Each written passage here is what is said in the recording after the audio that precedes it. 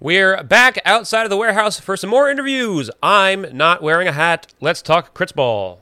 Wow.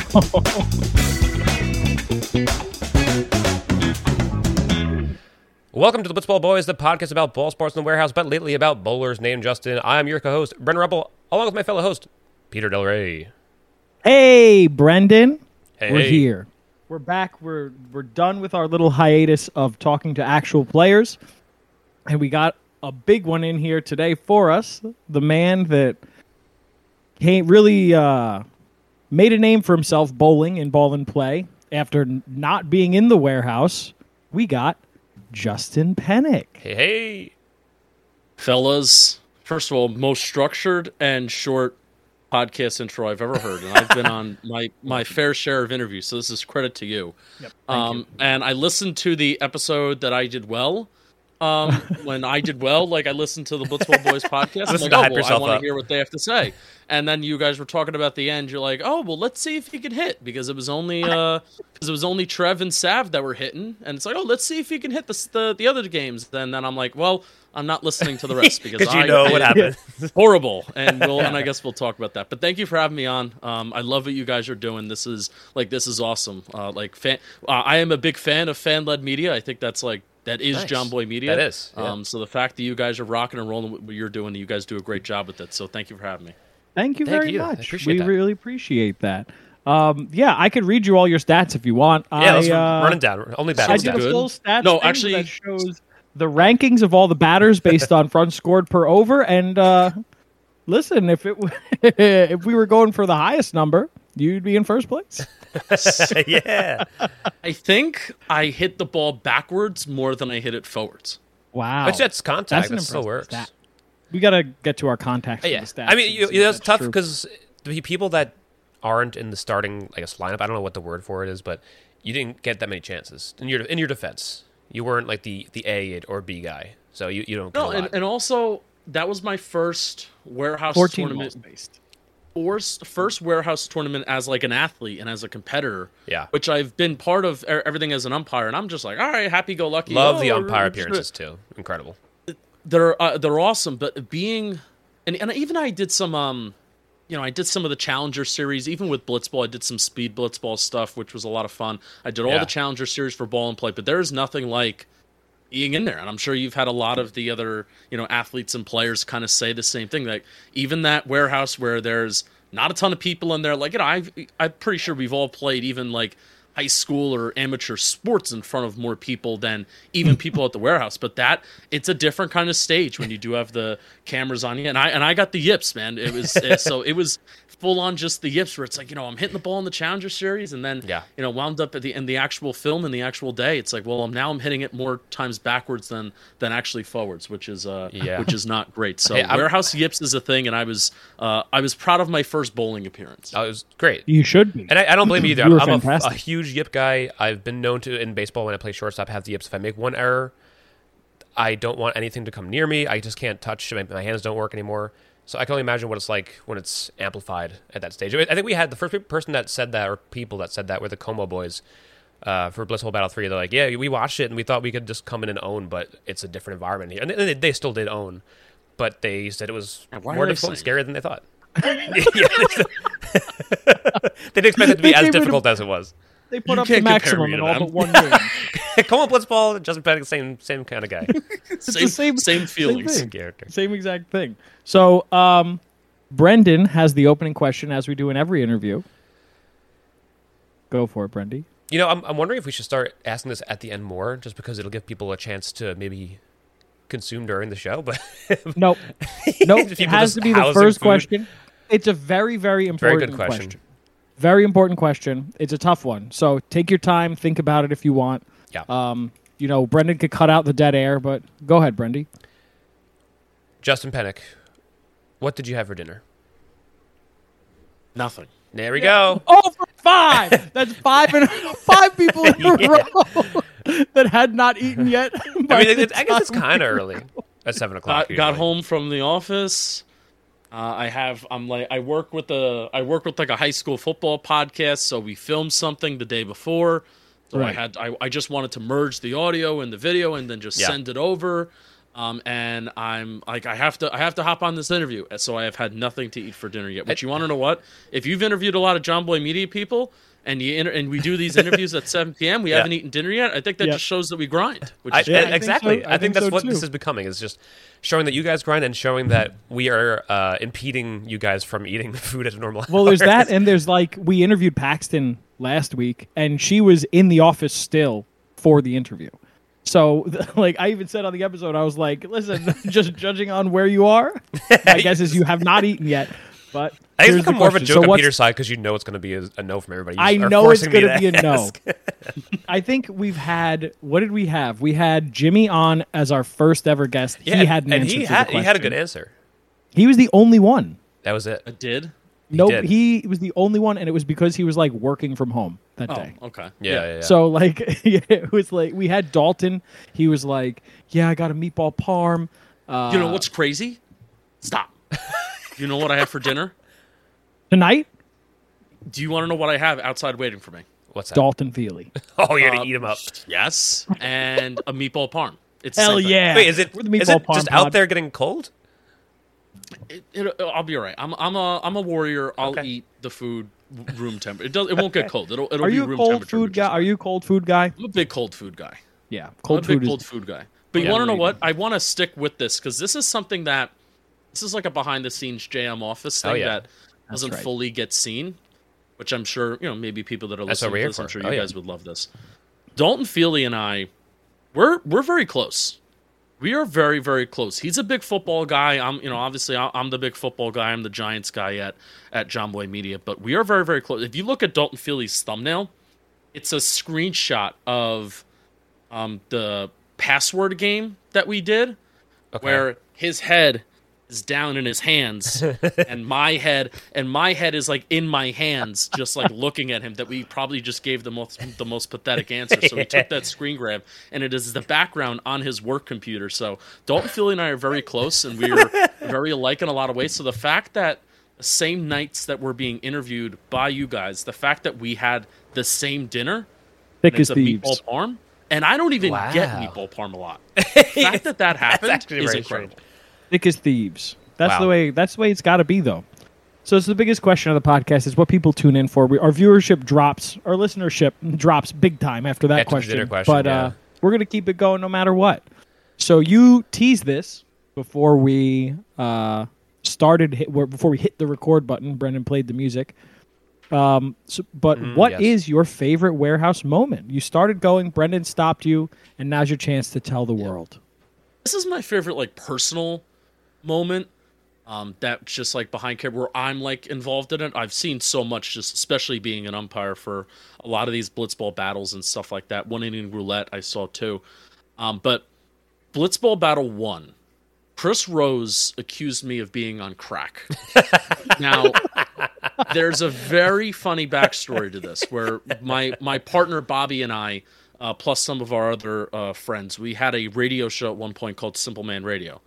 There was just a running joke that I was Justin's going to smoke crack on the show this week. Wow. Chris Rose is in on it from the beginning. For years. Yeah. And he finally did it. And then it's so funny that Chris Rose didn't know that was a running joke that's been happening. So then once that happened, I'm like, I cannot wait for this video to come out so I can tweet Chris Rose says that I'm on crack, and people just lost it. And then even remember the boxing combine that I did?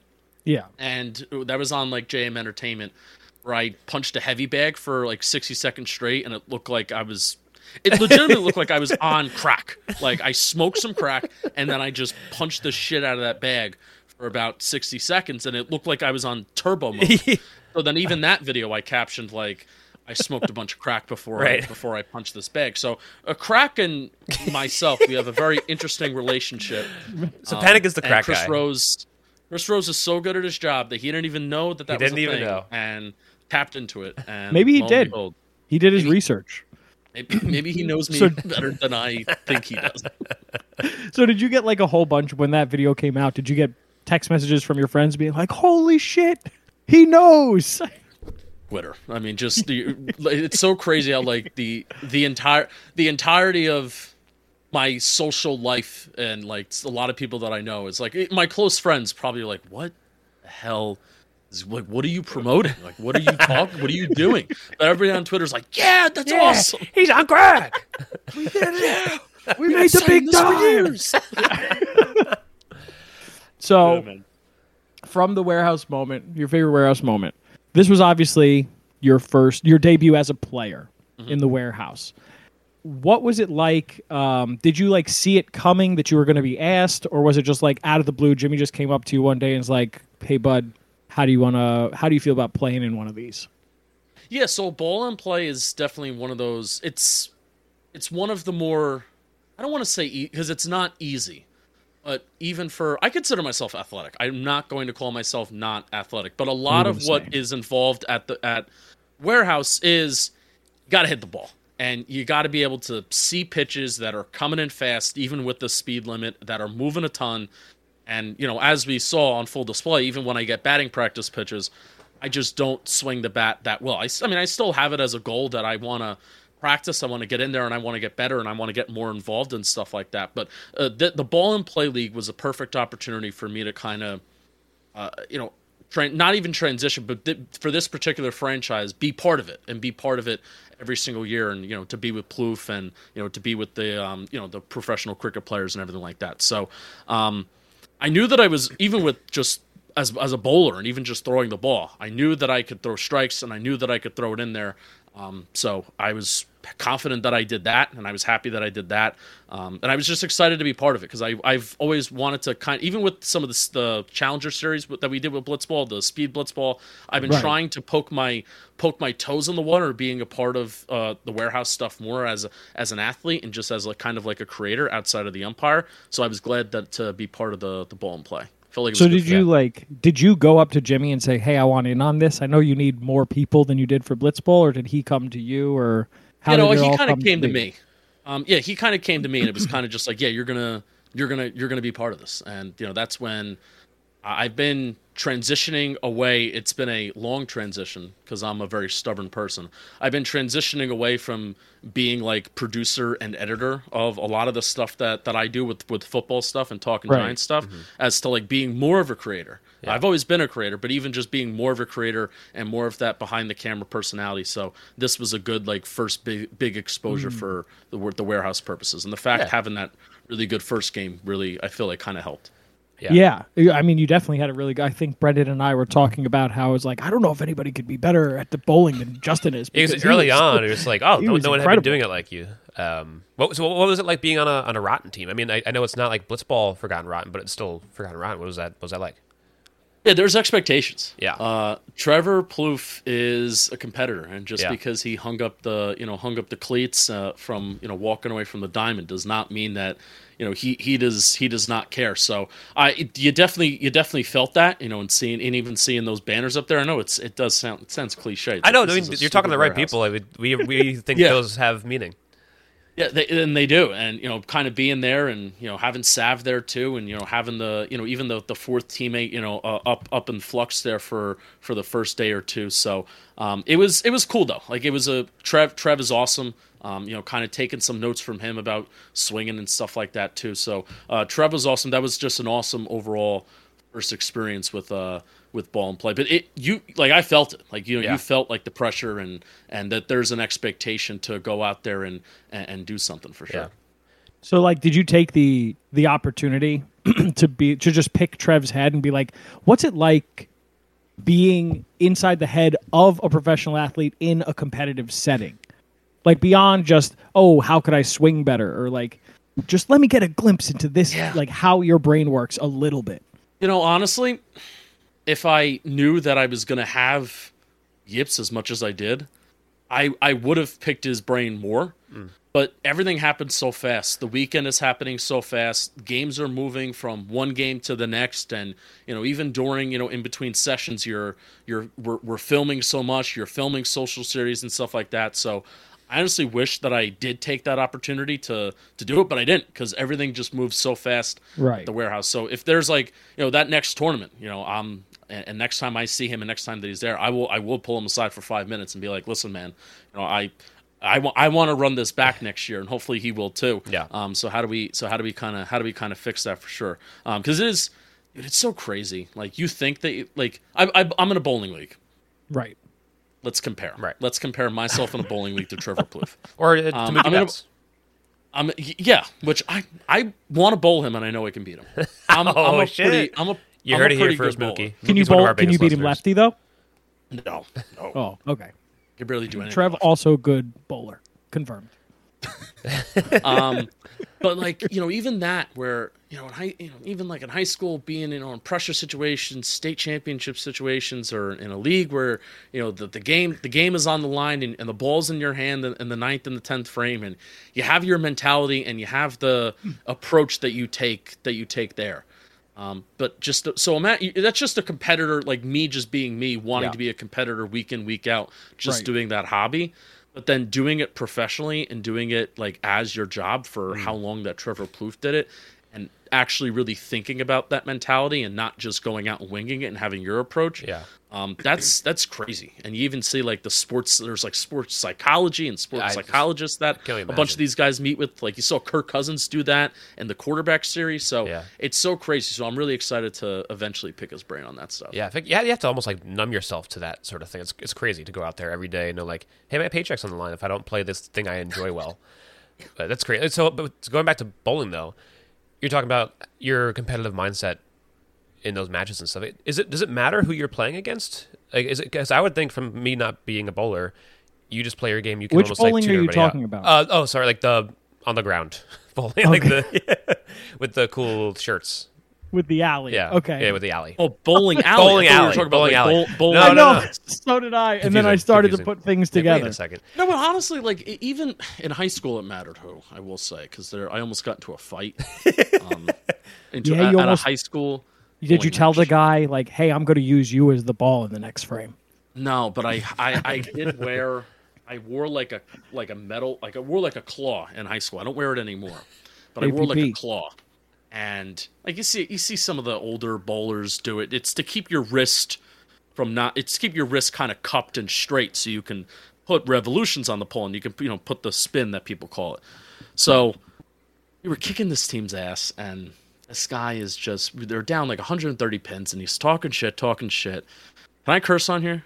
Yeah, good. No, I mean, I guess now you can. So, no, I'm about to say a really bad word. So I turn to him and I say, "Why don't you look at the fucking scoreboard?" And I get in his face, and I'm thinking to myself, if he comes after me, I'm gonna pop him with this metal thing. And that's not good, but this is high school sports, and I would get very much in trouble for this. It's not just football where you have a helmet on. Yeah, you'd be off the team. So I almost got, so it mattered in high school, but even now, and I'll even transition it even back to the warehouse, because that's what I'm good at radio doing.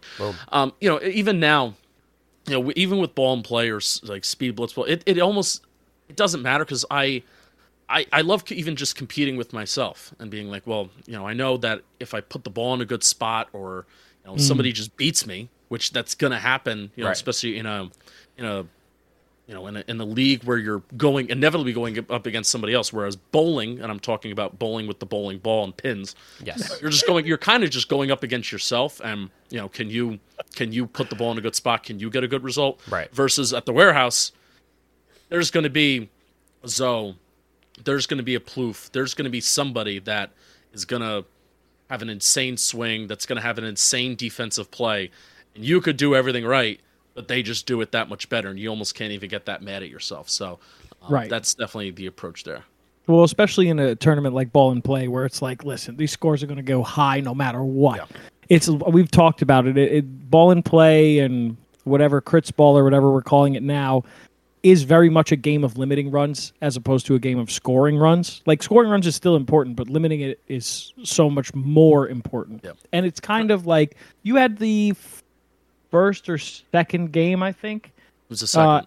And at that point, it was very much we still didn't know what a good over is or what a good inning is in terms of runs. Because like you saw it, we have like a trend report that I put together where you see, very early on in the tournament, you're getting these high numbers. And then once it hits the playoffs, you were hard pressed to find an over that went over 15 runs scored in it. And this is a complete over. This isn't overs that were cut short.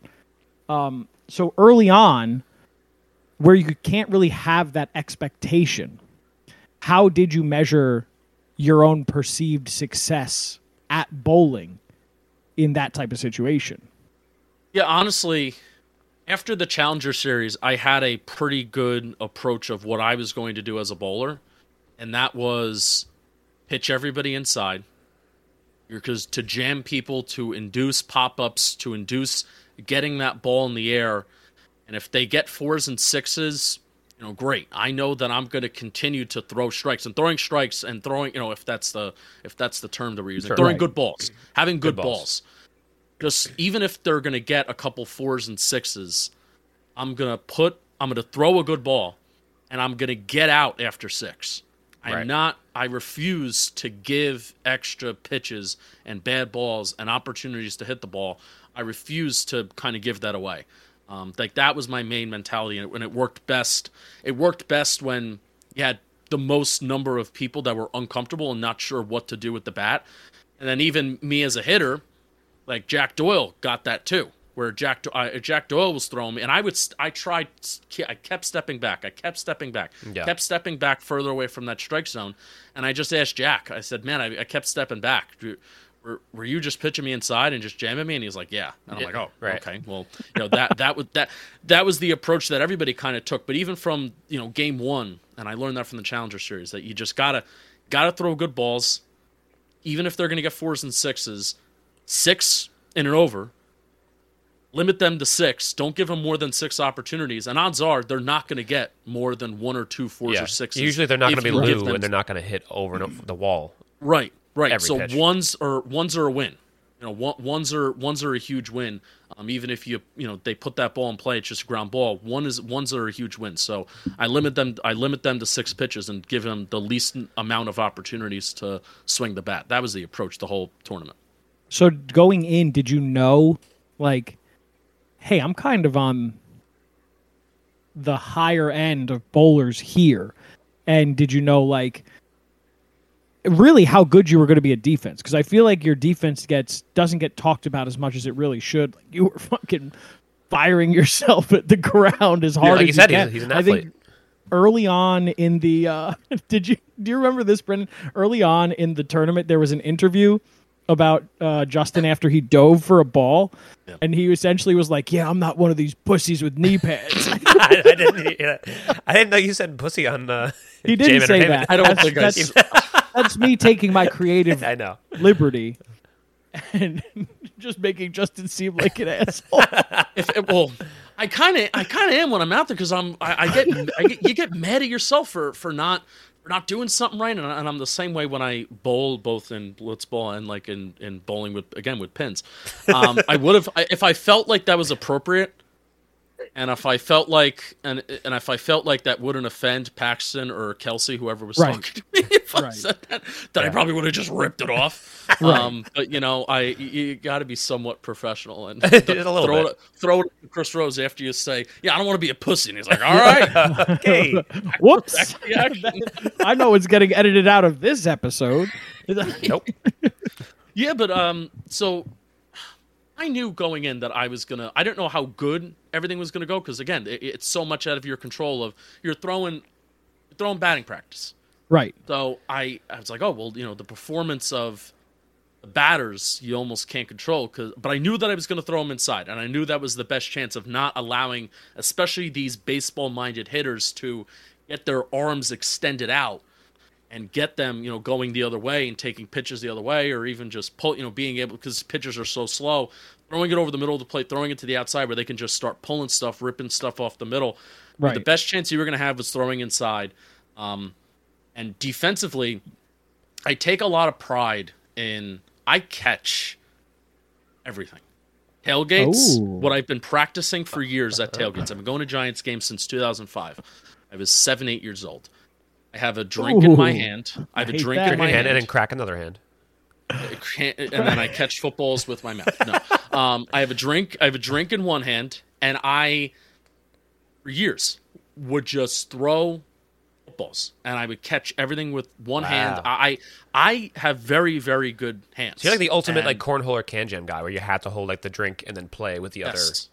Or I have a cigar. Now I've graduated to cigars, and I have a cigar in my hand. So you went from beers at 7 years old to now cigars as a 20-something. I don't drink beer anymore like I did when I was 7. Really, like I just did it for so long, and played football growing up too, where I just love to play catch and like have those reflexes. And also, you want to hear something that my father did when I was growing up? So he threw you like a football. Close. Uh-oh. He would just throw a ball at my head until I learned to either defend it and put my hands up or block it or catch it. So he would just do that over and over again, and I'd be like, what are you doing that for? And then he'd be like, well, you'll catch it. You have to defend it. Yeah. It wasn't going to stop. So that's why I think I have like good reflexes when I want to have good reflexes. When I don't want to have good reflexes, I don't. Yeah. When would you not want to have good reflexes? Like right now. Like in the car, for instance.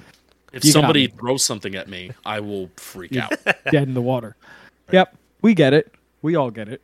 So, like the defense part of it is crazy because from a viewer perspective, you kind of sometimes get lost in how the hell did they not get in front of that? And you forget like just how small the warehouse is and how fast these balls are coming at you. So there are a couple instances where you were not bowling, but defending the boundary that I could think of where you like just got a hand, like just the hand in place of the ball. And, there's a couple people that we saw who are really good at it. Just off the top of my head, Zoe was very good at it. I think Josie was very good at it too. Joe's, Jake, and then like you were the top 5 without looking at any stats, just off the top of my head. At what point, or did it ever dawn on you like I'm in this upper echelon of defenders? Oh, Drew Davis, obviously. Like I'm in this upper echelon of defenders. Or was it just kind of like at the end of the tournament you were watching it back and you were like, hey, I was kind of good at this? First of all, Drew Davis is a psychopath, and he just throws himself all over the place. So he's very fun to watch. Yeah, I actually thought the first day. So it's so crazy. So you don't know like day 1, day 2, day 3. Right. Like the way is the games come out just one at a time. It almost feels like it's like stretched out. Like you were actually saying that before about how fast everything moves, and to us it's like, oh, they go to sleep before next game, and they get like stuff you don't really get a chance to like figure things out because you can't sleep on it really. But yeah, anyway. So I actually thought I'll say the first game, because day 1 we played both games 2 and game 3 the second day in the same day. I believe we did. I also have a really bad memory, but day 1, I just remember it's like I thought I wanted to be better defensively. So then I took much more of an asserted effort of when I was out in the field and not bowling. When I was out in the field, like really just staying concentrated. And you would think like, well, of course, like you're out there, you're competing, you should stay concentrated. But really making a concerted effort of I am going to pay attention to every single second that I need to pay attention to and make a concerted effort to just be present. Right. And I know that sounds weird, sense. But almost like assume the ball's going to come at you every single swing. Yes, like be ready for that. Don't assume like, oh, the guy to my left or the guy to my right is a better defender than I am, and he's going to make the play, or this ball's going to be a bad ball. Like, don't assume anything. Like, just literally be, like you said, be ready for that ball to come at me. So I took not happy with my defensive performance from the first game, and then the second and the third game, kind of making up for it with some diving stuff. I also feel like I was saying this. I don't know if I got a chance to say this on camera. I was saying it like privately. I felt like I'm like the first fat competitor on the warehouse. How dare you? Chubby. How about that? That's better. How stocky. Dare you? Stocky. So I felt like I was. I think just not. You're just not a stick like the rest of them. Right. Yeah, you're not. So a stick. I felt like I am representing like. I appreciate that's good. The perspective. The everyman. Everyday man on JM Warehouse, and making some of those athletic plays and stuff like that. So, I think that's a good thing to take pride in. It is very. I take a lot of pride. Yeah. So, I guess going into that, like you had to change your your thoughts on defense on the fly, essentially, between day 1 and 2. If you could go back now and say, okay, all the knowledge you have today going back, first game is tomorrow. You're playing Lovey's tomorrow. How would you change your mentality to striking, bowling, and defending? So this is just defense. Well, all of it. Oh, all of it. Yeah, how would you change it for all of it? Oh, as a team. Because obviously you like now you you know, like, okay, the yips happened at the bat at the plate. The yips happened. How would you go in now, changing your mindset, or even bowling? Would you change anything because you were so good at it? Yeah, bowling I would keep relatively the same, and defense. Day 1, I was not playing very close to the wall. I just found because I don't have the best lateral movement, but I think my reaction is pretty good.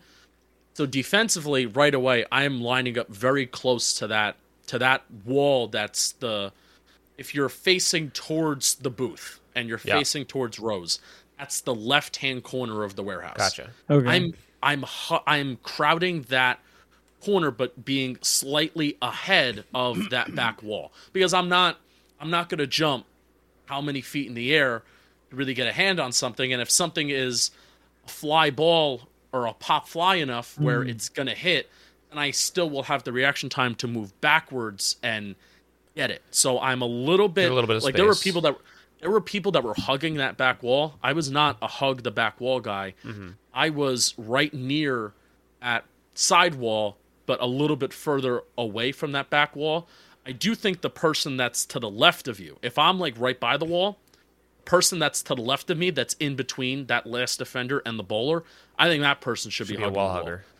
Just because I think the rate at which balls were going, if you were to make a spray chart of where all the balls would go, I think they were going closer to like the back wall and faster towards that defender's direction between the bowler and that last defender towards the left. Again, if you're standing in the batter's box looking at the booth. So it's a little bit closer to the batter than the person in the corner, too, because since that back wall is straight, if you draw a straight line to the corner, it's going to be a little bit further away from the bat than the person that's right behind the pitcher. Right.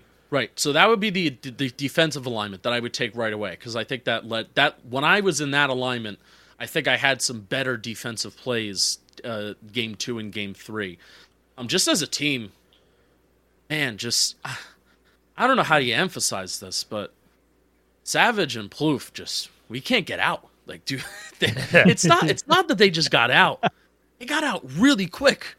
In the time, and that really did hurt us. And I'm really like leaning on this, especially after day 1, feeling like we had that game against Lovia's was when I rewatched it was much closer than I remembered, because I remembered kind of just winning that game and feeling generally good about it because of the fact that we didn't hit as well as we thought. So I thought heading into game 2 and game 3, it's like, all right, Sav's going to get more comfortable. Plouffe's going to get more comfortable with the rules and everything. They're going to hit line drives. They're going to understand the exact approach that they got to do, and we're going to score a lot of runs. So really the approach just as a team is get those guys up more. But even just for myself, just don't hit the ball in the air. Hit the ball forward. I mean, anything with hitting the ball forward. I popped out to the catcher, I think, 3 times. 3 times. And it was crazy. And finding a way that I can get it feels like when I swing, it feels like I have my hands right by my chest. It's like I feel like everything is right there, and I'm like tight. Then I look at replays, and I even look at just my stance. My hands are out really far. And I have to fix that, and I don't know if it's like get a short, compact swing. Yeah, and that's really what I have to. That's what I have to do is I have to get my hands more inside my body. So if people want to come in, similar, if I were bowling and I was throwing to myself, I would attack myself the same way. You see that guy just coming around the ball, like, oh, easy. Yeah, so I would attack myself the same way, and that's just what I have to combat and get better at. Yeah, and talking about Plouffe too, it's funny that you say that because there's so many swings he had. Even Darren Sammy was like, oh, he's like, what a great swing. What an incredible competitor. He's never even played this before, and he's just so naturally gifted, and then he would get a quick out. Like, it's tough because they mean so much more in this sport than otherwise. Like, you get to have another at-bat later on in baseball, but in this sport, like, it really, really affects the team in the immediacy. I wonder what his 4 and 6 rate was. Like if there's like I know you guys compile stats left and right, Drivers? but that would be an interesting for me to hear about, like, not like 4 and 6 hit rate. Plouffe had to be up there. I'll get it. Like in relation to how many hits he had? Yeah, or even just the rate in not even like in relation to just hits, but just the rate that he got 4s and 6s. Because he didn't even get a lot of opportunities because they just, him and Sav just they were getting out. They were getting out for at least 2, the second and the third game it was relatively quick. Yeah. He had a 48.15% rate of hitting boundaries. That's crazy. Out of per balls faced. So this is 4s plus 6s divided by balls faced. Yeah. Which is not the highest. It's up there. But like you have Luke who had a 50% clip. Jolly had a 62.96. Wow. So he's almost half the time he's getting a boundary ball. Yeah. Oh, so these are the only people who are ahead of him. 1, 2, 3, 4 people. 4 people. But to your point, Penik, though, if that guy who's hitting boundaries at a 50% clip, if he's up all the time and doesn't get out, then you guys win more games. As simple as that. Right. Yeah, for sure. That's crazy. You know who had the lowest? Was it Penik? That's a fun game to play. I'm really sorry to do this to you. I didn't have a single one. You had one. That'll do it. Oh. I had one. There You you had go. one, and you are the only person for this new stat that you just created to have under 10%. You did this to yourself. Under 10% boundary clip. Way to go. Balls faced. Way to go. We did it. We had to. Are you like I feel like the Yankees themselves, or even like Yankee fans, they'll do this where it's like, well, look at how bad it was. There's no way it's going to be that bad next year.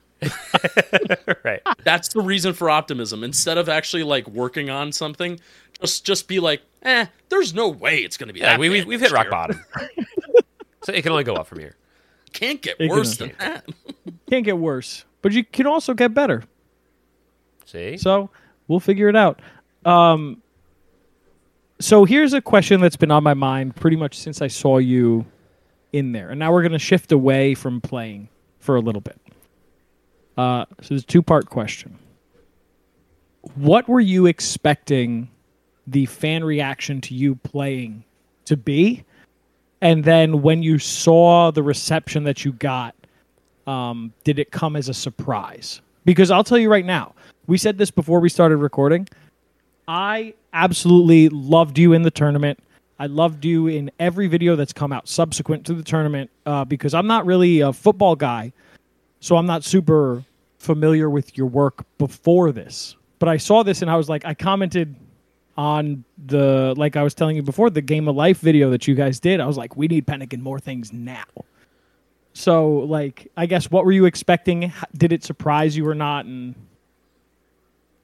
just whatever. I try not to, especially now that I've done so many podcast episodes over the years. I was talking about this the other day with one of my buddies, where it's like I'm like approaching 1,000 since 2018 of like That's just crazy. Total episodes that I've produced and I've been part of and all that jazz. So, I try not to put expectations on overall reactions, but I was pretty. I love here's like why I feel like we all do this. So you get like validation. Like, getting validation is a cool thing, and I don't shy away from it. Right. And seeing like people in a community either that I've built or I've helped built, or a community that already is built, like the Warehouse Games and John Boy Media, and community that's still on the rise for sure. And seeing that, like, it's a cool feeling. So I didn't put any kind of like expectation on it, because I feel like if you put an expectation, it's kind of like a little bit of like with like a rival fallacy. That if you set a certain goal of like, I want to get this number of comments, or I want to get like all positive comments or not. If I put like some sort of expectation on it and I didn't get that expectation, that I would feel like I failed in some regard, which I don't like to feel that way with anything that I really put out. But the validation was pretty cool, and seeing any time you see a big guy moving fast and who has maybe a little bit of a personality, and I get so many John Candy comparisons. it's so I think Chris Rose has given you that before too. It's happened hundreds and hundreds of times that I've been compared, and I love that, and that's an athletic John Candy. I love that, so that's great. So it's just cool to get the validation, and the JM community is so great and so nice that seeing, hey, big guy making plays, or moving around like that, or we want more Penik. It took me back in the speed blitzball. That's really when it really took me back, because that was the first thing that I was really part of, and that was just like a little Challenger Series videos, and I just kept pumping strikes. I remember seeing that, like, holy shit, he can like throw a little bit, and I was also excited to see like, oh, the funny umpire's here. That was my reaction to that video. That was like the first time that I was part of something like in the warehouse, so then seeing that feedback was cool. But even game one, I didn't watch much of the second and third games because I honestly didn't want to fully relive it, and then also not wanting to see. It's like, oh boy, Penik sucks. I know there weren't probably a lot of people saying that because people are nice and they're not assholes, but right. I just didn't want to like see it, but I did want to see like the good stuff and the fun stuff. It's like, wow, look at that diving play. So that was really cool, and I'm glad that there are people that want to see me in more stuff that makes me feel great. Yeah, absolutely. I mean, we've talked about this before with other guests that we've had on here, where it is kind of remarkable that the John Boy media art audience, for the most part, is like not a toxic internet community, which I feel like is amazing, incredibly rare, kind of surreal to say. Yeah. So like, I asked you this question, there was no shot in hell that I was like, yeah, Penik is fucking hated by the fan base and all this stuff. Like, I knew it was going to be a good thing. I knew it was going to be like an outpour of love. And even today in the Bino chat, I know that you were doing that. I was in the Bino chat all day today, and just seeing all these comments being like, we want Penik to move on and whatever. And I have a question from the Bino that I asked the Bino chat if they wanted to ask you. So that'll come later. But like, it must be such an interesting feeling to be like, hey, you're the football guy. And then getting this entirely new fan base based off of like, hey, Penik's really funny, and he's pretty good at crits ball, and hey, this guy really likes hot dogs. That I don't know if you were expecting before that. Yeah, no. I just being genuine and being authentic are like my two main goals in this. Where it's like, if I'm not being genuine and I'm not being authentic, then like that's when people will sniff that out, first of all, and then you'll start to lose people. So if I was just doing this as like an act, and I was doing this as like a facade, then maybe I'd be really proud with, whoa, like look at the reaction that's getting, because I really tried hard to put on that kind of piece and that kind of show. But Penik actually hates honestly, hot dogs. like it's just well, that if you want to hear the origin story of that, I kind of started that out of spite of something. I started that out of anger. Know that. Okay. So I do know that you don't like mustard. I don't like mustard, which I thought was so funny. I'm so glad you're on this team. People are so against ketchup on hot dogs, and I'm sick of it. I forget which video it was on, but there was something where you were eating a hot dog and you're like, yeah, I'm kind of like just trying to force myself to like mustard because everybody likes mustard on their hot dog. And I was like, this is ridiculous. Video. I would never in my life. I hate condiments. I'm a big condiment hater. All condiments? Because I've gotten better over the years. But like ketchup and mustard are two big no's for me. Wow. Massive no's. My wife thinks I'm fucking crazy. She loves ketchup. You should like one of them. But anyway, so go into the origin story of this hot dog thing. Yeah, so go for the hot dog origins. The origin story, well mustard, I hate it. From the devil. And I feel pressured by society to like it. Right. Because I started posting videos of me eating hot dogs last year because the Giants started to the Giants, they were so nice, so they weren't like, they didn't threaten us or anything like, oh, we shut this down or else. Yeah. But we go and we cover training camp. We're talking Giants. That's the main thing that I do. So Right. we cover training camp whenever it's open to the public. And we were taking videos of stuff that they didn't want us to be taking videos of practice. Just practice. We weren't doing anything crazy. But they didn't allow the beat reporters to do it. So then, since we're fan media and we have a lot of the reporters that follow us, since we were posting and filming them, the reporters would be like, well, we're just going to use what these guys put out since we can't do it. So they were sharing it, and then it got caught on to national media, and it was just being shared and probably distributed not at a rate that the Giants wanted, or really anything at all. They didn't really want anything at all out there. So they gave us hey, don't do this. So I was mad, and I was like, yeah, I get it, even though it's dumb. Like the Titans that we played week 1 last year, the Tennessee Titans are not looking at my Twitter feed trying to figure out what the Giants are going to be doing on September 11th of 2022.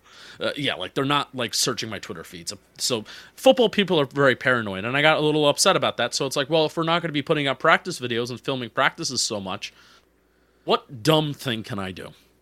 So the next day that happened, I said, I get like 1 or 2 hot dogs every day anyway, because practices start at 10 a.m.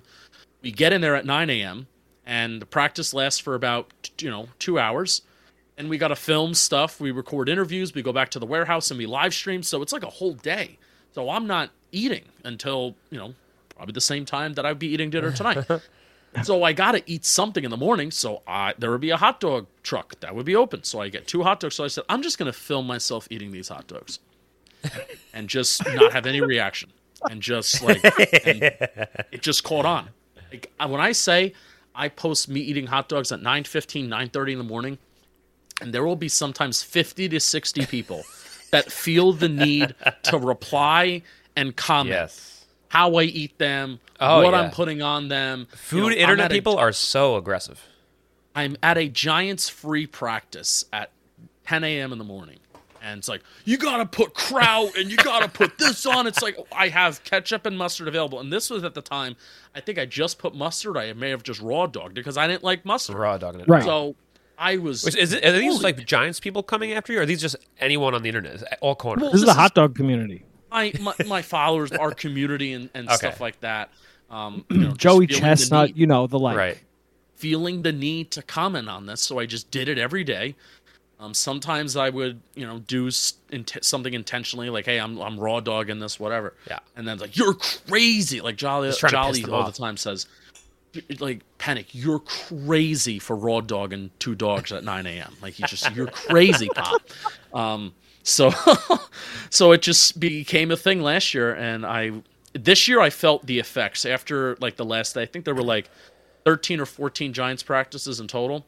And they came very much like all in a row of like 2.5 weeks. I was starting to feel the effects of Ajita. I was like, towards the end, I'm like, this needs to stop because got bad. I mean, it's also like, what are you putting on it? If you're putting ketchup on it, that's already an acidic thing. And I'm putting both. So I compromised, and I would be like, one with ketchup, one with mustard. I would hate the one with mustard. Yeah, this doesn't sound like not a compromise. It sounds like you like just giving in. Yeah, a compromise for people to not bully me on the internet. Okay. You know what you should do? You should do that thing that guy on TikTok does with the sandwiches. What's it called? Roll for sandwich, where he takes like Dungeons and Dragons dice and he rolls and has a bunch of options to see like what sandwich he would do. Like he'd do a 20-sided dice for like the sauce that he'd put on it, and for like a 6-sided one for the bread and whatnot, and just get that going. Just what's the craziest fucking hot dog you can make? Fantastic. Yeah, I think it's got to be. That's a good video. It's an absolute. Justin, I'm going to find this. I'm going to send you this guy doing sandwiches. And I'm going to send it to you on Twitter. Copy the format. Copy the format 100%. Buy yourself some dice. Just get it going at the Giants tailgate with a bunch of Dungeons and Dragons stuff. That's what's going to happen. Do you have a record for most you've done in a day? Personal record? I mean, I try not to push it past.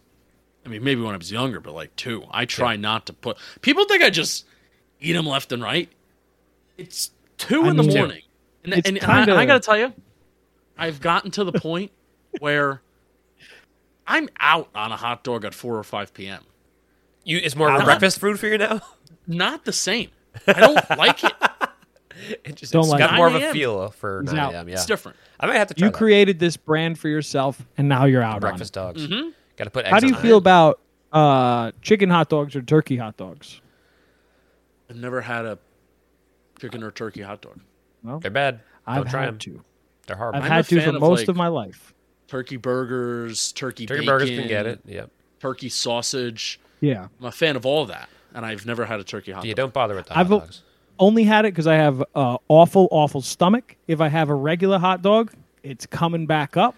Yeah, Peter has So, the body. chicken- He's had the body of a 60-year-old man since he was born. So you stop that, Brendan. 6-year-old man. you stop that. I've had the organs of a 60-year-old Yes, man yes, the since I was a teenager.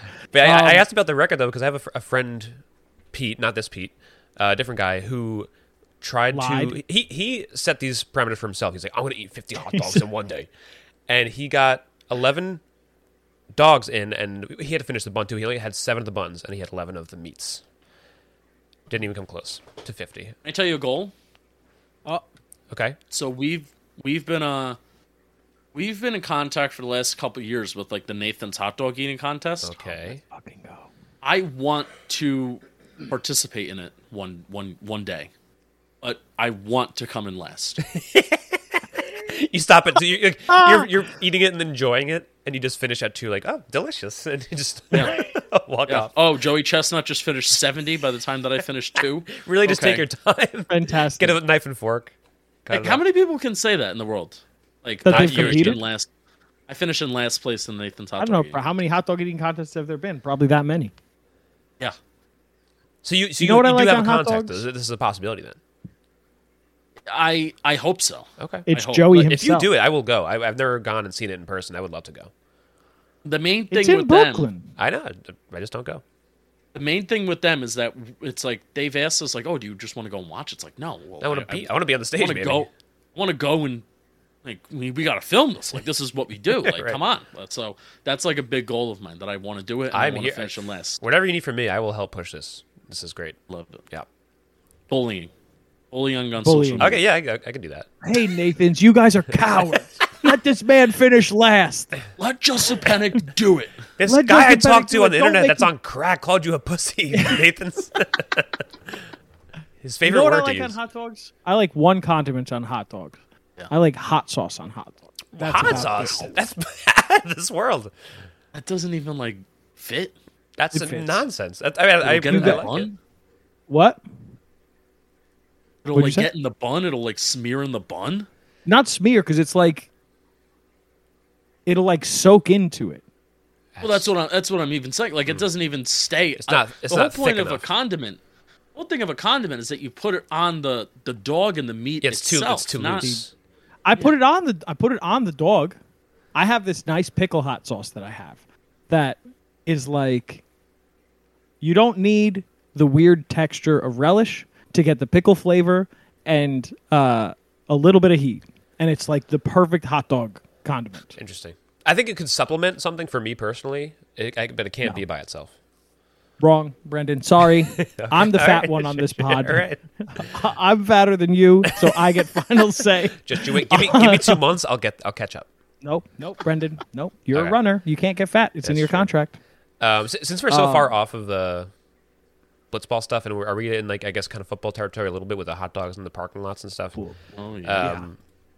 So neither of me and Peter are football people. What would you say as like a big football guy to convince us to like watch and enjoy football? Like, what is your pitch on football to the general sports fan or like a baseball guy? What is there to love about it? Every play matters. Every game matters.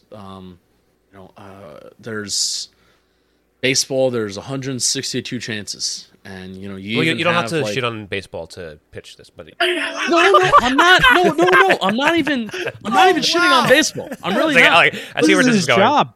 But even like you'll hear like, are you guys Yankee fans? Yeah. Yeah.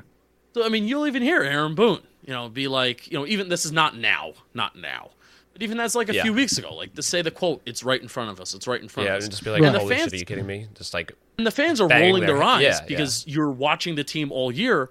But all it honestly did take was a 2-week stretch where they got hot and everybody would be back in, right? Right. So that's the thing with baseball, where it's, oh man, like with football, week 1 is so important. Like week 1 is like circled on my calendar right now as like I am going to be really emotionally hurt if the Giants lose week 1. Like the season's not over if you're 0-1. Right. But winning week 1 means so much. Even going back to last year, if you looked at like my pinned tweet of like I went to Nashville, I went to that Giants-Titans game.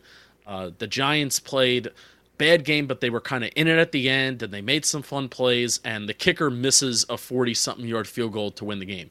And I freaked out. And I just, I gave like the line of, I did not come here to lose. And it's like lived on. Yeah. So every game matters. It's like a huge momentum shifter, all those games. If you like a little bit of violence too, like, and some people don't like the violent aspect of the game. I do. I like hitting people. I liked growing up. I liked, putting on the pads and hitting people and moving people as like an offensive lineman. So I like the violence aspect of the game. I love the strategy aspect of the game too.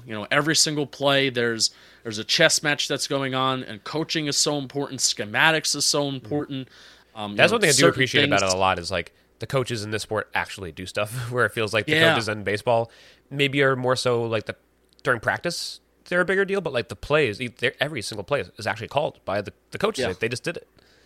Yeah, for sure. So I think it's the best sport in America.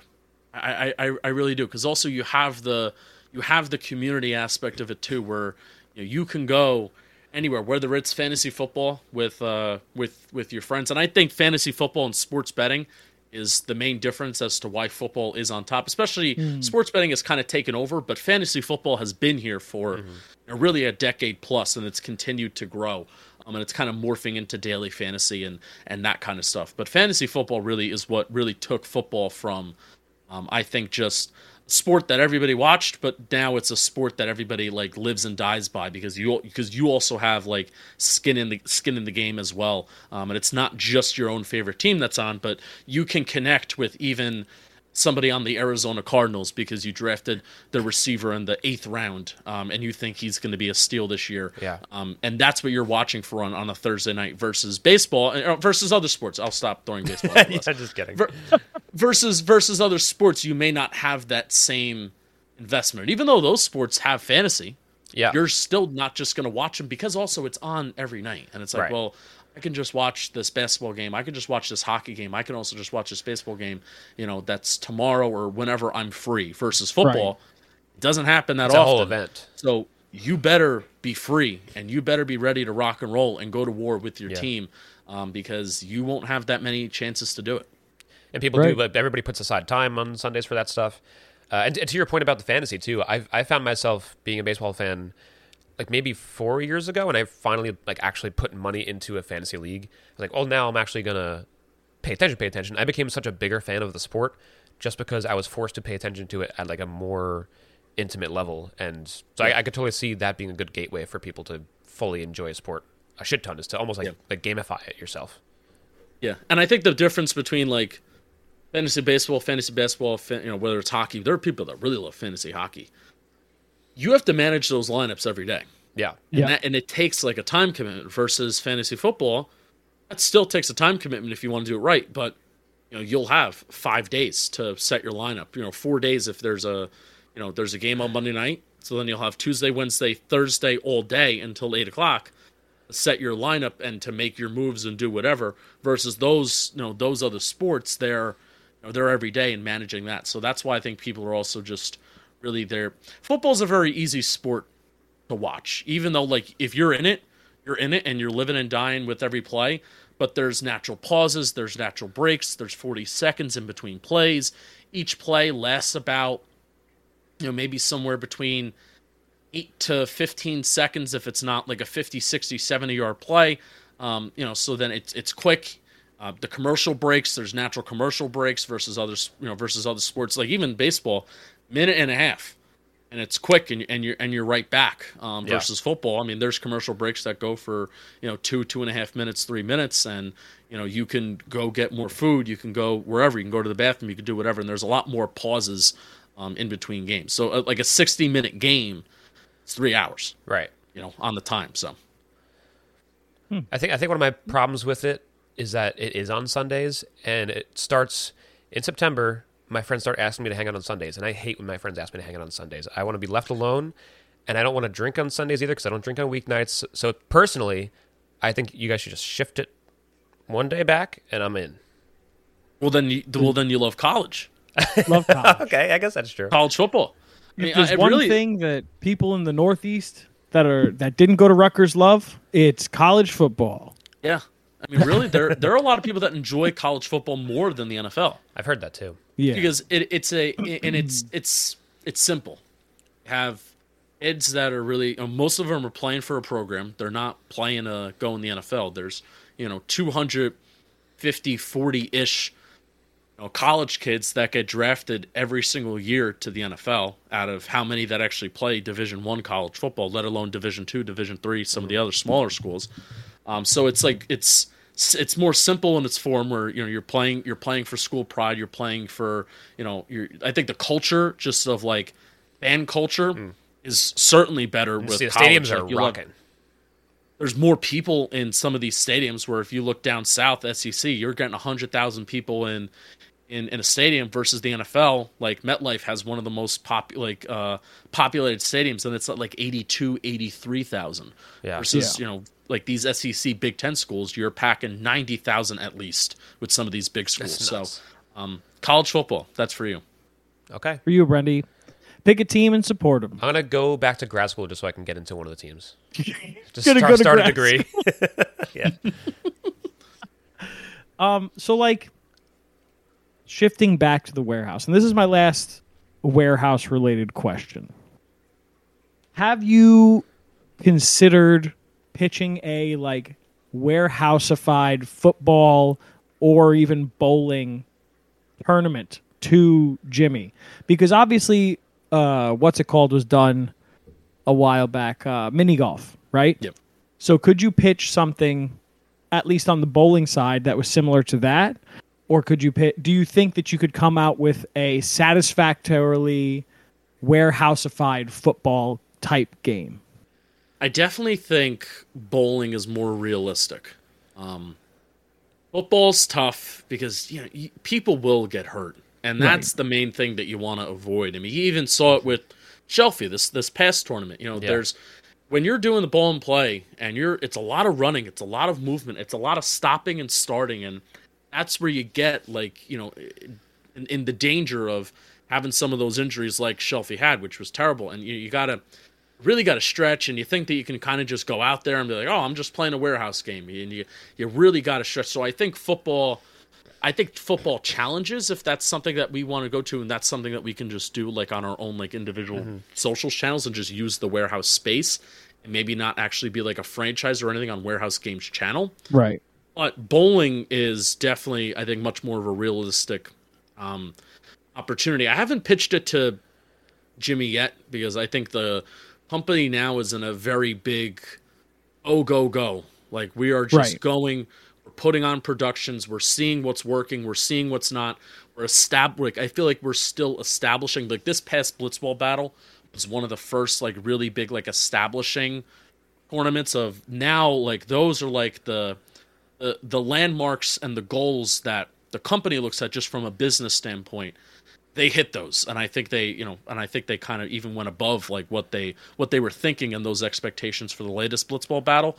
So as things kind of settle down, and the more that we get established, I think the more that creators will be able to kind of pitch, well, why don't we do this? Why don't we do that? I'm also a big racing guy.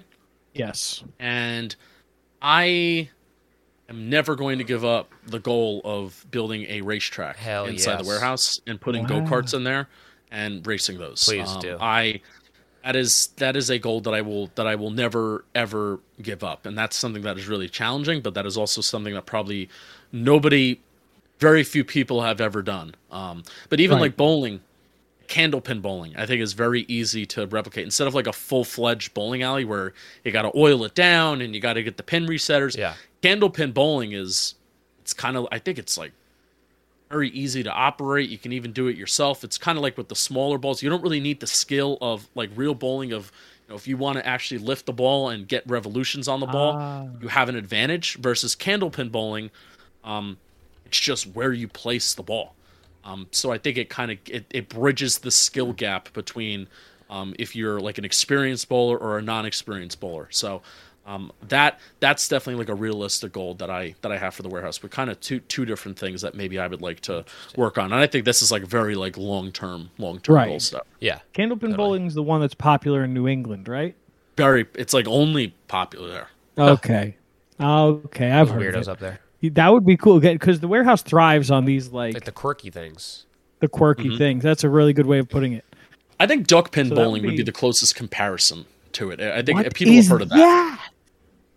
Duckpin. Oh, it's a short. Yeah, it's here. What is it? It's a shorter one. What is it's it like a shorter bowling pin and stubby. What is regular bowling called?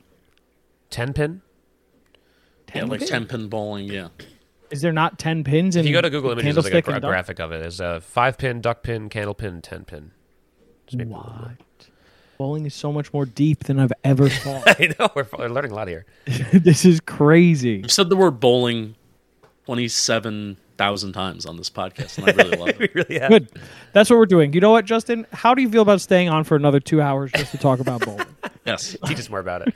I'm still like stuck on the Mario Kart aspect of the warehouse. Like that'd be so cool if you could like, somehow get a track to go up and into the owner's box and come back out of the suite up there and then come back down. That would like be crazy. That'd be nuts. You're thinking a little. That's going to be a little too much to do.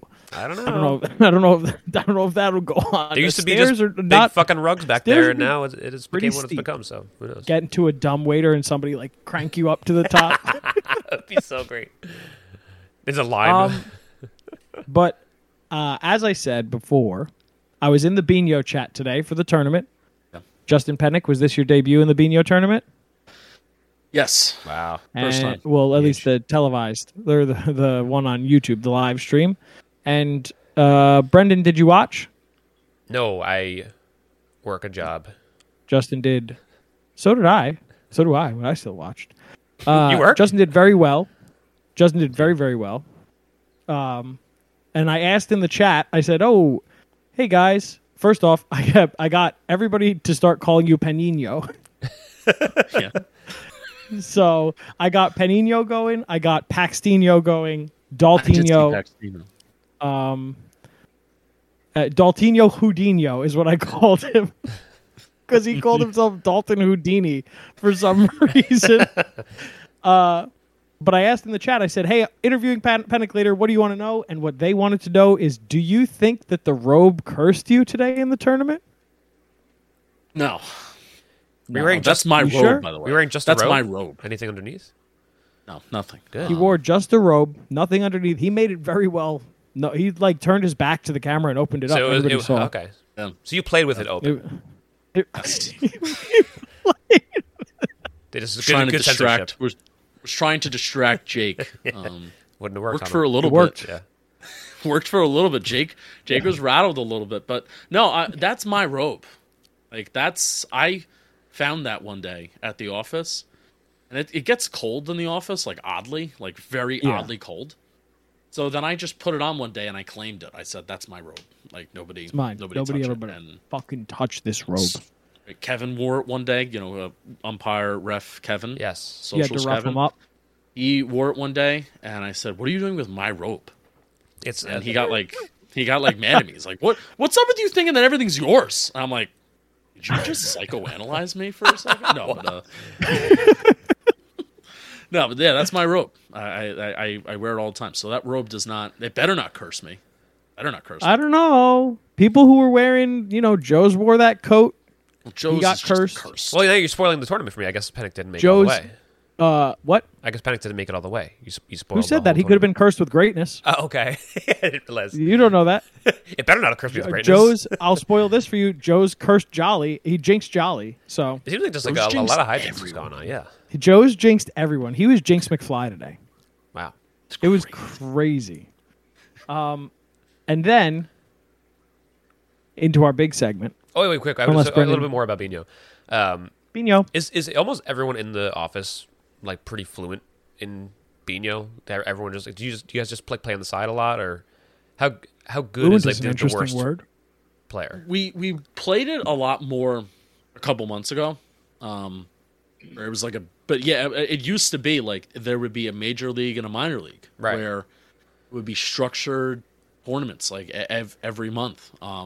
Where it's gotten less structured as time has kind of gone on. We needed to have a stream today to kind of, we had that the obligation with Bino to kind of fill like that sponsor requirement. Gotcha. But I mean for probably like a year it was major league, minor league, and you would compete to want to get to the majors and go on that stream that they would eventually stream. So it was certainly a lot of and even like me, where I just started going to the office pretty consistently towards like the end of 2022.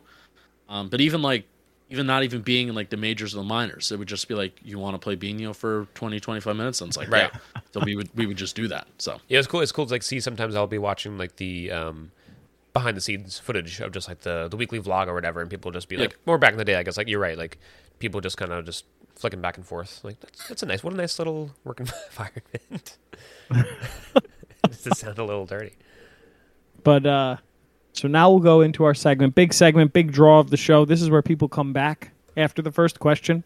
We have a friend named Chris who we are in a group chat with to talk about the Warehouse Games sports.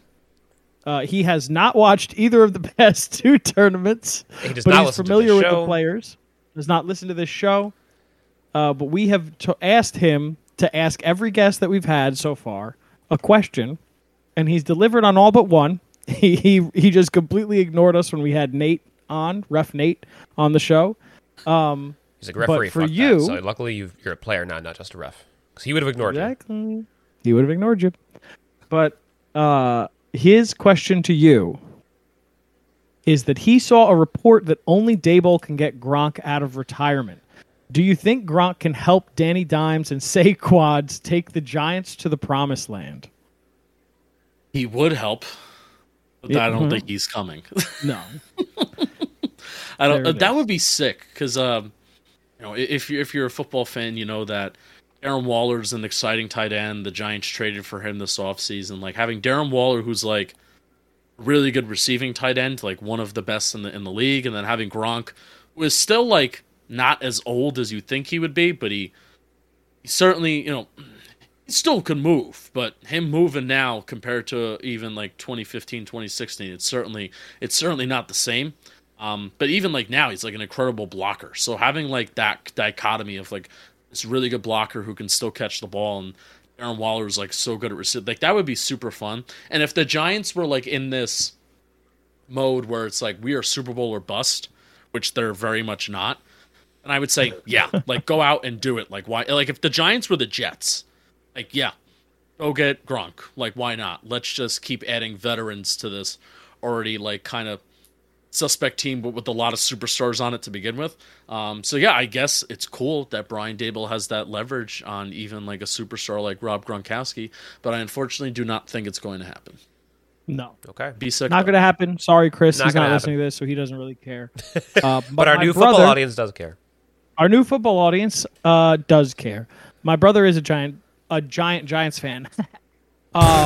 He works at MetLife. He's worked there for the past couple of years for the Giants, helping with like ticketing and stuff. Massive Giants fan. Him and my dad are season ticket holders. All that. He had a question for you as well about the Giants. Does your dad like him more than you, Peter? How dare you? So I guess he does. How dare you? Seems like the bond that they have that you don't. The show's over. Let's go home. So my brother wanted to let you know, and his name is Matthew. He said, how do you feel about two rookie cornerbacks? I don't know. Like I said, I'm not a football guy. I don't know if that means how do you feel about the two rookie quarterbacks, or if there are two rookie cornerbacks that are starting, or I hope you have enough information for this. Oh, I do. That is a perfect enough information based on that question. So there's 2 rookie cornerbacks that are right now projected to start for the Giants, and it's mostly because they don't have a slot corner. So typically, as a defense, you're running out of kind of like your nickel personnel, and that's with your 3 cornerbacks, your 2 safeties, your 2 interior linebackers, and most time there's 4 down linemen. There's a lot of offenses now, they're putting multiple wide receivers on. Like more than 2, they're putting 3, sometimes 4. They're putting their tight ends out wide too. So you need to have a lot of corners that can go out there and cover these guys. So, Giants, I think it's because they just don't have a slot corner. They're putting their veteran in the slot, and they're having 2 rookies start on the outside. One a first-round pick who was going to start anyway, and then another 6th-round pick. So there's 7 rounds in the NFL draft. This is day 3. This is when you'll get real football fans are still watching day 3 of the draft and reacting to day 3 of the draft and getting excited or maybe not excited about the picks that are made. So this guy, Trey Hawkins from Old Dominion, he's fun. He's physical. He's fast. He's long, and that was a guy. It was a draft pick that we really liked, but we understood that if he was a 6th-round pick, maybe need a little time to develop. Turns out, no, he's like starting, and they're like thrusting him in there. So I'm a little worried, not because I don't believe in the players, just because it's cornerback is like one of those positions that's really hard to transition to in the NFL. It's like quarterback and like corner are like 2 of the hardest positions to go from college to the NFL, just because everything is so much different, everything is so much faster. So I'm excited for those guys, but I hope they're not thrown into the fire too quick. That's good. I started looking. I typed in Trey Hawkins, looked it up, found out what the name of the Giants' defensive coordinator is, and I think it's my favorite name of all time. Okay, let's hear it. It is Wink Martindale. Oh. So that is a fantastic name. Holy moly. This guy, if your name is Wink Martindale and you don't become something great, look at some pictures of him. Look at some pictures of him. Oh my God, we're going all in. His name is cool Don. Brendan, is this your dad? Wink Don Martindale. Don Martin. This guy looks like he'll beat the fucking shit out of you if you cross him. Oh my God, this guy looks so angry. I'm getting an 89-year-old DJ. That's him. Okay. That's him, Brendan. Looks great. Oh my goodness. This guy looks like he used to play baseball like back in like the 70s and 80s, and then they were like, "You want to try coaching football?" He's like, "Fuck it, whatever." And then just joined. He looks so cool. He wears a shirt with no sleeves cut off, but then under the shirt it's compression sleeves every single day, and he wears a hat and sunglasses, Oakley baseball glasses every single day, and he just looks badass, and he's an awesome dude. You met him or talked to him? No, but you want to know what? So here's a behind the scenes story too. So he's the defensive coordinator for the Giants. So typically, like the hierarchy of coaches in football, you have your head coach, your offensive play caller, and your defensive play caller. So Wink calls the defensive plays. And we made a shirt last year called Pressure Breaks Pipes. And we put, kind of the design team, Matt and Blake do a great job. Sarah's a part of it too now. And they drew out kind of like a cartoon face of Wink, and they put Wink on the hat. With like him in glasses and the hat, and it looks sick. I think he had like a chain on too. So we get a DM from the John Boy Media main account from somebody who worked for the Giants, and Bobby and I, my partner and I, Bobby, were like, "Ah, crap! Like, don't give in." Like we're like, Kyle, don't give in. Don't tell him anything. Like don't, because we're thinking like we're gonna get like cease and desist and all this stuff. Like they're coming after us for what? Like what do we do? We didn't do anything. So then it turns out that Wink Martindale saw the shirts, and he wanted some of them. They were like, "Oh, yeah, we can do that." So we just sent a bunch of shirts to him and the family. That's awesome. It's a shame. I think the coaches, they're all like obligated to wear like NFL license and otherwise Nike license stuff. Yeah. But so we haven't seen Wink in the shirts, but he wears it. I'm confident one day that may happen. So he has some of those shirts. That is awesome. That cool. Is amazing. But that's yeah, crazy. I think that Peter, I hope you know I was serious when I just Googled Wink Martindale, not Don Martindale. If you Google just Wink Martindale, the first guy that comes up Brendan. I don't is, know. I swear to my Google sent me right to, I didn't know there was such thing as 90-year-old DJs. I'm still floored by that information. I'm on the same thing, Brendy. I typed in I have Wink a very Martindale, and very special internet over here. Oh, I see what you mean, like a radio DJ. I guess it must be. Be a radio personality, not like a DJ like. I mean, you never know. You never know. But that brings us to the end, and now we're not going to forget to do plugs this week. Oh, we forgot to ask if Penik has any questions for us. Oh, that's right. We forget this segment constantly. Do you have any questions for us? It's such a stupid question for podcast. This it's a great question. This may sound weird, but do you guys? Because it sounds cute? It sounds like you do. You think I'm cute? Number one. Yes. Number two, you guys like genuinely enjoy this show because it seems like you do, and I hope you do. What, doing this show, the podcast? Yes. Yeah, Brendan is one of my best friends from college. He lives on Long Island. I lived with him for a year and then moved back to New Jersey. So it's a really nice way to like stay in contact, see him every single week. And then also we get to talk about, nonsense on the internet that we both just love to watch. Yeah, it gets our jollies out. I mean, there's a couple episodes we talked about how it started with Blitzball Battle, and we were just, before the third one, we were texting it back and forth, like almost doing preseason stuff for it, and just like, oh, I can't wait for this. I wonder if this person like made any adjustments. Like we were talking about it as if it was a real sport, and it is to us. But we're like, why don't we just put this into the airwaves? And now we can more fully flesh out our thoughts and feelings, and we're getting deeper into the weeds. I think is making it more fun than just having like a text chain back and forth about it. So it's making us enjoy Warehouse Games even more. And then I love podcasting in general. I think this is such a fun format. This has inspired me to even get better at it. I have a few, but you guys 6 may be an oversight. I think it's 4 or 5 around there. Yeah, 4 or 5. But you guys have inspired me to just get better at this and now take it further too. So I appreciate John Boy Media for everything. I'm really thankful for you guys because at the end of the day, Jimmy's living not in the warehouse, but he's like he's living in the warehouse. Like that's like where his main attention is really going to, and as it should. And it's fantastic to see the community growing. And I think it's these kinds of shows and this type of community building that will really make it last, and it will make it grow. So that I'm in this for community. At the end of the day, it's I don't feel most validated when when we put out a Giants podcast or a stream or whatever. We see that it's we see on YouTube it's 1 of 10, and yes, cool, or we break records, whatever. I feel most validated and I feel most rewarded when we have any time, whether it's a watch party, in-person events, whether it's a watch party, whether it's a tailgate, whether it's an event at MetLife Stadium where it's we tell hey, come to this place and let's hang out, let's talk Giants, let's watch Giants, let's root for this football team together.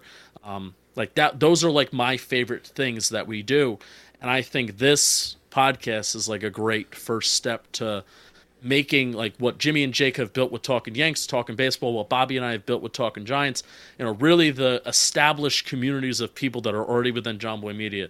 This podcast is a great step to getting there in terms of the rest of the properties that are within the company. So I'm very thankful for you guys. Thank you. Thank you very much. In addition to just loving talking to Pete every week too, it's just so cool to be able to talk to the people like you that are in there. We didn't think when we started this that we would get to talk to the people that are on the field. Not that you're huge celebrities, but to us you sort of are, and to a lot of people I'm sure you guys are. So it's really cool to get inside information like this too. We love it. I tell people about this stuff, and they're like, "You get to do what?" Because you kind of forget that YouTube isn't really just for kids anymore. And I'm 30 years old. You know what I mean? The people who I work with, for the most part, are older than me. And they I was just talking to my buddy the other day, and they were like, "Hey, you know John Boy?" I was like, "Yeah." And he goes, "Yeah, they're doing this thing with this weird wiffle ball, and it's in a warehouse that they're playing." And I was like, "Well, oh, that sounds pretty cool." And then my brother, who's at the job with me, he's like, "Oh yeah, Peter does a podcast on. He's talked to John Boy before." And they were like, "What?" Because you don't want to be like, "Well, so actually." Like, I try to keep this stuff very much not talked about because that's just, I'm a fucking accountant. Because we get, you know what I mean? Like, here. people don't really care about that kind of stuff. We care about numbers. But like, I don't know. It's just weird. We never thought that it would get to this. There was a day where I was just like hanging out with my friends. We went to a food truck festival, and like, that was just the day that Jimmy and Zoe like found the podcast. And like, I just looked down at my phone at one point, and like 3 or 4 people from John Boy Media had like reached out to me to talk about it. And I was like, holy shit, what the fuck is going on right now? I was hoping people would listen, but I didn't know those people would care about it. Yeah, exactly. Like I said, Brendan's done podcasts before that I've been on. I tried to do a soccer podcast that just ended up being way too much work back around like the World Cup. And we were just like happy to talk to our friends. And like, if a couple people listen, that's cool, but nothing to this degree. So we're very, very lucky, and that's not lost on us. Yes, it's you guys. It's the people that follow Jumping Media are just awesome people in general. So. Yeah, for sure. So now it's time to get off the sentimental and onto the shilling. I love you, Peter, so much. We got plugs. We love plugs. Justin's got a plug for crack. That's right. Yeah. We should not be putting that out there. Oh. I don't give that away. It's all his. A joke. It's all his. It's a joke, everybody. He doesn't have a plug for crack. Protected. So, Justin, what do you got to plug for our listeners? Anything and everything. You want us to show up to your bowling league events? Yes. Oh my gosh, a fan base Could you imagine? Great. Oh my gosh. You just show up next week. You just have 30 people there going, "Let's go, Penik." Can I tell you what we did in high school? So we made defense signs for like for bowling. We had a bowling team. There is no defense. Right. There's no defense. There's not even an offense. It's just you bowl. But we made the year that we won our state sectional championship, we made defense signs, and like the bowlers that would not start and they were kind of like in the rotation or on the bench or whatever, the defenders. They would scream defense and they would hold up the defense sign. Which I thought that's a good high school gag. I can imagine just like in the post game interviews of the high school league, like, I worked really hard out there. It's incredible work, but I really got to give credit to our defense. I said, what did you? We tripped everybody on the team. No, if you're a Giants fan and you somehow don't know what Talking Giants is, at this point, I just feel sorry for you. No, I do. I do. Have you guys surpassed comments and ratings of Talking Yanks? Or is it about, they had Aaron Boone on this year. Yeah. So they and also the Yankees fans are fucked up. Yeah. Their numbers get better when they lose. Yeah. Yep. Yeah, we're sickos. We are are like that. Sadists. Is that the right word? Yeah. It's crazy. So, if it sucks that they're losing, it sucks that they're not going to make the playoffs and, everything like that. It sucks for Yankee. I'm a Yankee fan myself. So it sucks for the Yankees, it sucks for Yankee fans, it sucks for Talking Yanks, but gap is closer, at least in my opinion, than a lot of people may think. And it's not like and again, I'm a competitive person. I compete with myself, but also like, hey, within the company, like, I don't want John Boy Media just to be a company that's known for John Boy. Like, I want it to be known for, it's like, hey, these people do a good job covering football. Obviously the Giants, we're doing a good job and we're dominating that side of it. But the thing that I really want to plug is John Boy Media Football. It's a channel that's mainly active during draft season because we do draft breakdowns. But that's a channel that we're going to try and be more consistent with it this year and post some more videos and, maybe get Chris Rose involved in the fold and some things too. So there's some conversations that need to be had at the company, but that's a goal for this year, is to start to lay the foundation for JM football. And, that's a channel that's, even for a channel that doesn't have a groundwork approach, it's got close to 10,000 subscribers. So I'm very proud that's been our secondary project, and we've even grown it that much, and we really haven't even consistently tackled it. So that is something that we're going to try and consistently tackle this year. So if you're a football fan, odds are you're more likely to be a football fan than a Giants fan. John Boy Media Football Be on the lookout for it. On the rise, baby. On the rise. That's right. Nice. On the rise. Does Chris Rose have a show? He had a show with CJ Uzama. I don't exactly know the status of that. But basically, the success of baseball today, we would eventually like to find something like that with some sort of football show. So that's definitely a goal that we have coming up. Here's hoping. Watch that space, everybody. It's going to be big. If there's one thing you know about John Boy Media, it's going to be entertaining, it's going to be good, and it's going to be filled with a lot of people who know what they're talking about. Yeah. Yep. But you know what you should be drinking? Ooh. Brendan? Natural Light, baby. All day. Nope, not Natural Light. Not that one. Okay, you can drink the product to make it work. You could drink Subtle Tea. It's a craft brewed organic iced tea that I make. You can get it delivered to your door by going to thesubtletea.com. You can get $2 off by using code HoppyBoys. Segue, which is my other podcast where we talk about beer. We've talked about Natural Light before. Incredible. Peter's been on there before. Every time we talk about the Hoppy Boys, we have to talk about Peter and hope that people from here listen to that episode and hear Peter demoralize himself and embarrass himself. Absolutely. Just embarrass myself. It's a great episode. If you like goofs and gaffs like you might on John Boy Media, it's a silly show, so go check that out. And the rest, the Lonely Boys, where I recap Gossip Girl episodes, and that's all that matters. Lonely Boys, Average Joels, Backyard Boys. All the old projects. Some of those may not still be in existence. Yeah, some of them could return. You never know. But, yeah. Like I said, I'm an accountant. I have nothing to plug. So, Brendan, do you have anything else for us today? Nope. Bye. Bye-bye.